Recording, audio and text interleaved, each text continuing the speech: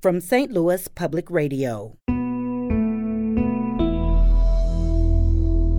This is St. Louis on the Air. The need is there. The space, the classified space itself, Sarah, is already sold out. There's right? There's a waiting list of over 50 companies to get in there. This is a team sport, and the work far outpaces the number of people who are trained, educated, and ready to take these jobs. So it's going to be, everyone has to be in, right?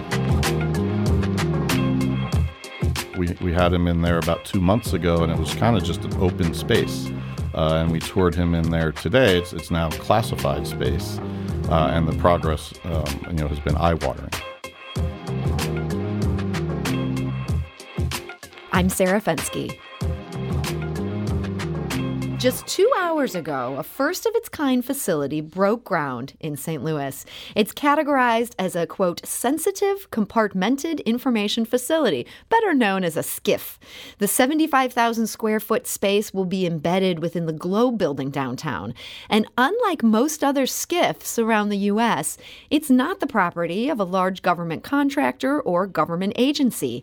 That makes it a game changer for smaller companies doing sensitive work. And joining us now with more about this project is Keith Masbach. He is the principal consultant at Plum Run LLC. That's a service-disabled, veteran-owned management consulting company in the national security sector. Keith is also the former chief executive officer of the United States Geospatial Intelligence Foundation. So, Keith, welcome. Hey, Sarah, thank you so much for having me. I appreciate it. So SCIF, I imagine this is a term that is old hat to people working in certain spheres. For those of us who aren't, what exactly is a SCIF? Well, as you could imagine, when you're doing classified work, you need to be able to protect it. And that's from all sorts of threats. So it's not just about locking the door or the windows at night, right? It's about electronic threats. It's about electronic emissions. So you want to make sure that nothing that's going on inside that SCIF can get out. And as well, you don't want to be able to have the opportunity for any adversary to be able to penetrate from the outside in an attempt to learn what you're doing inside. So I'm picturing here like a literal bunker. Is that what a SCIF is? So, you're not so wrong, really. In the Cold War era, the SCIF, standards would suggest there were no windows. It was very bunker-like. They would have labyrinthine entrances and exits to make sure that no radio signals could, get in or out.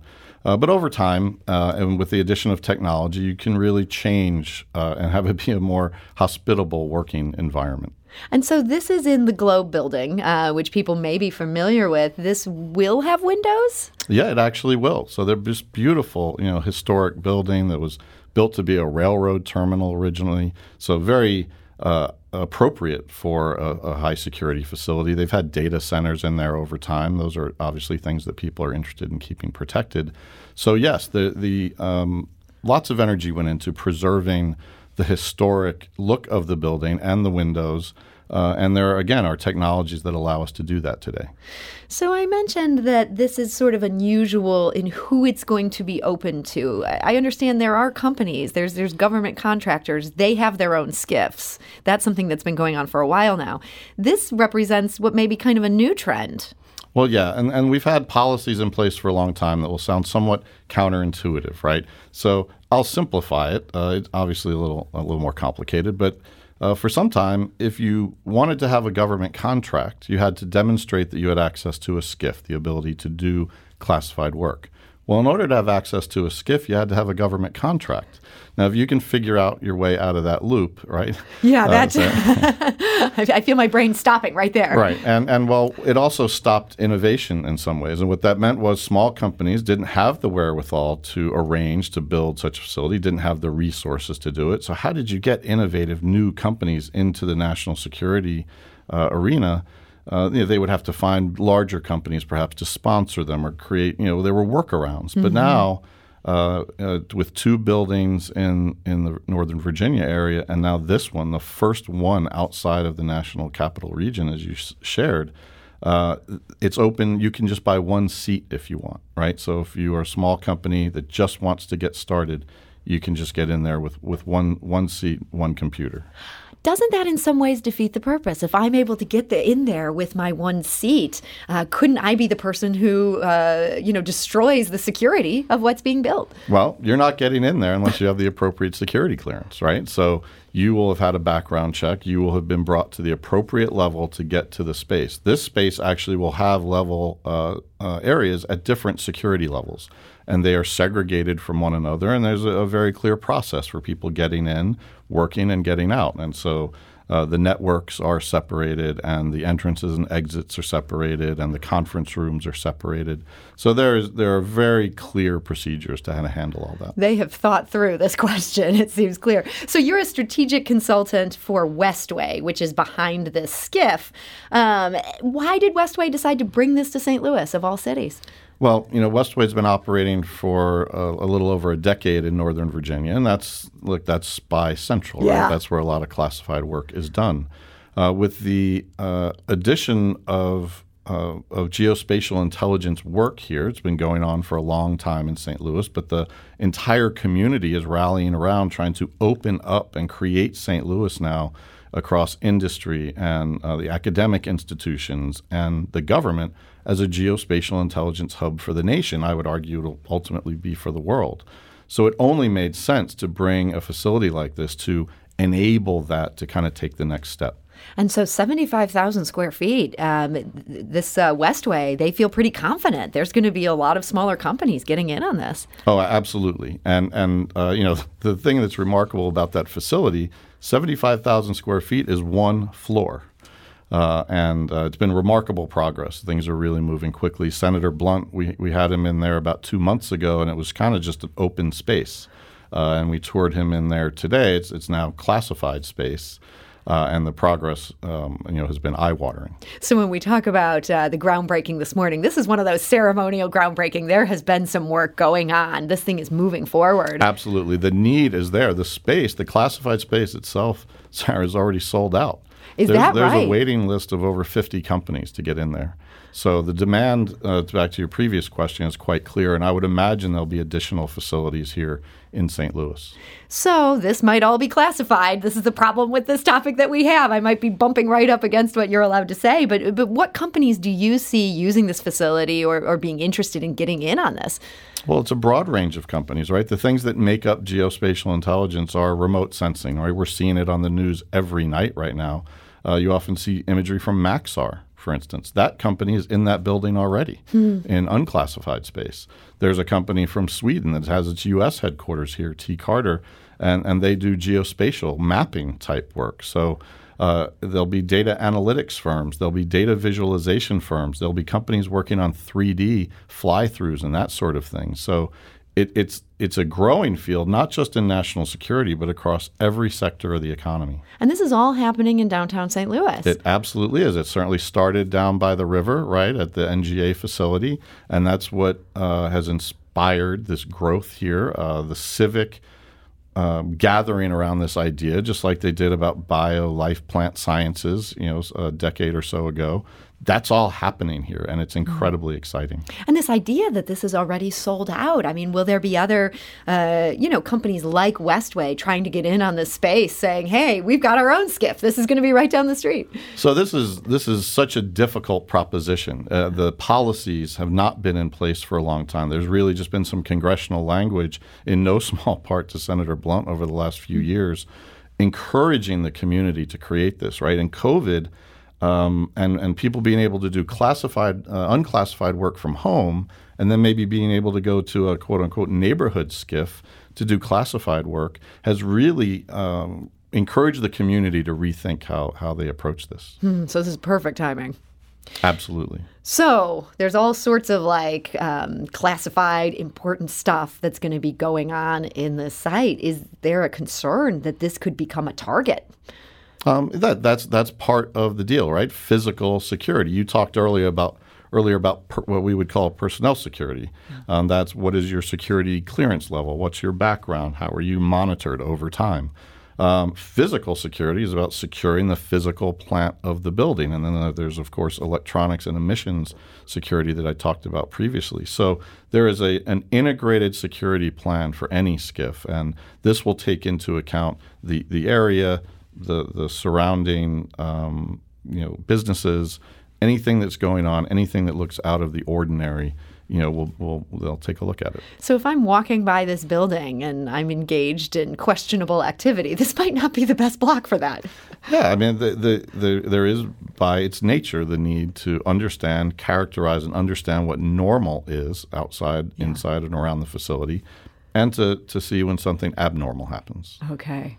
So this is really exciting. And I have to say, it feels like in the last couple of years, learning about this geospatial industry, as you say, this has kind of always been here. But it seems like something St. Louis just wasn't talking about so much. And now it seems to be on everyone's lips. Well, a lot of it, Sarah, was in the national security realm, right? Yeah. Satellites were the provenance of large countries, and they were super secret spy satellites. And the Russians had them, and the United States had them, and not too many other people.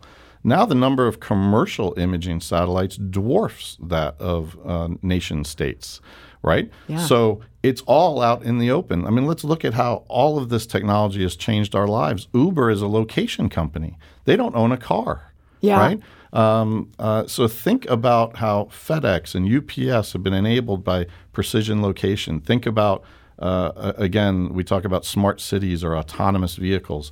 It's all the same technologies that used to be squirreled away in the national security space have blossomed across all these other sectors.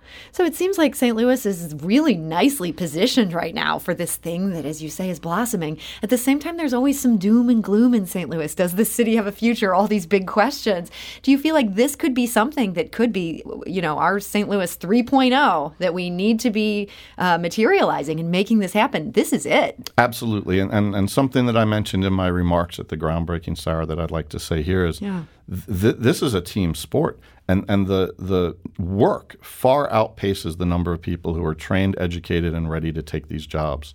So it's going to be, everyone has to be in, right? And whether that's getting a certificate of training or going to a community college or going to Harris Stowe or going to UMSL or going to Wash U or SLU, all of these people have to be involved. And there has been a problem in our community of not having it be truly representative of our communities and our nation.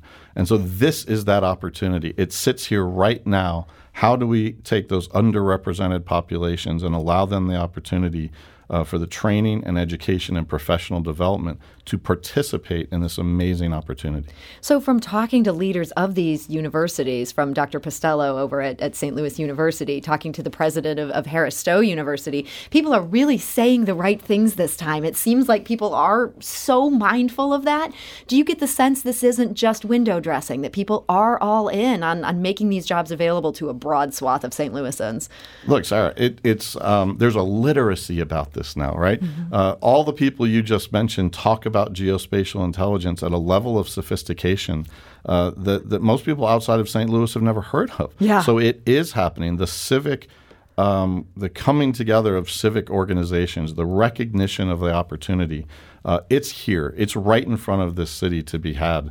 And to be sure, there have been fits and starts and disappointments in the past. I understand that as I say, I'm a New Yorker who's been wonderfully accepted here as a sort of honorary St. Louisan.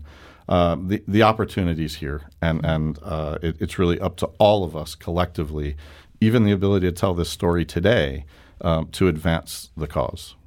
Well, you've injected a real note of hope here. And it sounds like you're feeling bullish, not just about geospatial, that industry, but also about St. Louis. Absolutely. And look, not to get sort of over the top here, but it's not just St. Louis. It's the state. It's the region. There is plenty of opportunity. The United States Geological Survey is in Rolla. The Army engineers are at Fort Leonard Wood, right? So there is this geospatial connectivity that already exists and is the launch pad for what really promises to be an exciting future. Well, Keith Masbach, it's been so great to talk to you today. Thank you. Thank you. I appreciate the opportunity. This episode was produced by Emily Woodbury, with audio engineering by Aaron Dorr and production assistance from Jane Mather-Glass. It was mixed and edited by Jane. Our executive producer is Alex Hoyer. St. Louis on the Air is a production of St. Louis Public Radio. Understanding starts here. Do you find yourself regularly listening to episodes of St. Louis on the Air? Suggest us to a friend you think might enjoy our conversations. And leave us a review and rating on Apple Podcasts on the App Store. It's the simplest way to help people discover our show. Thanks. St. Louis Public Radio is a member-supported service of the University of Missouri St. Louis.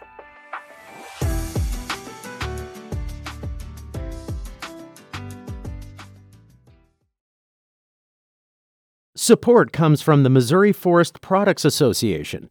Missouri produces wood pallets, railroad ties, white oak barrels, hardwood floors, and more. Details on the variety of products made in the state are at choosewood.com.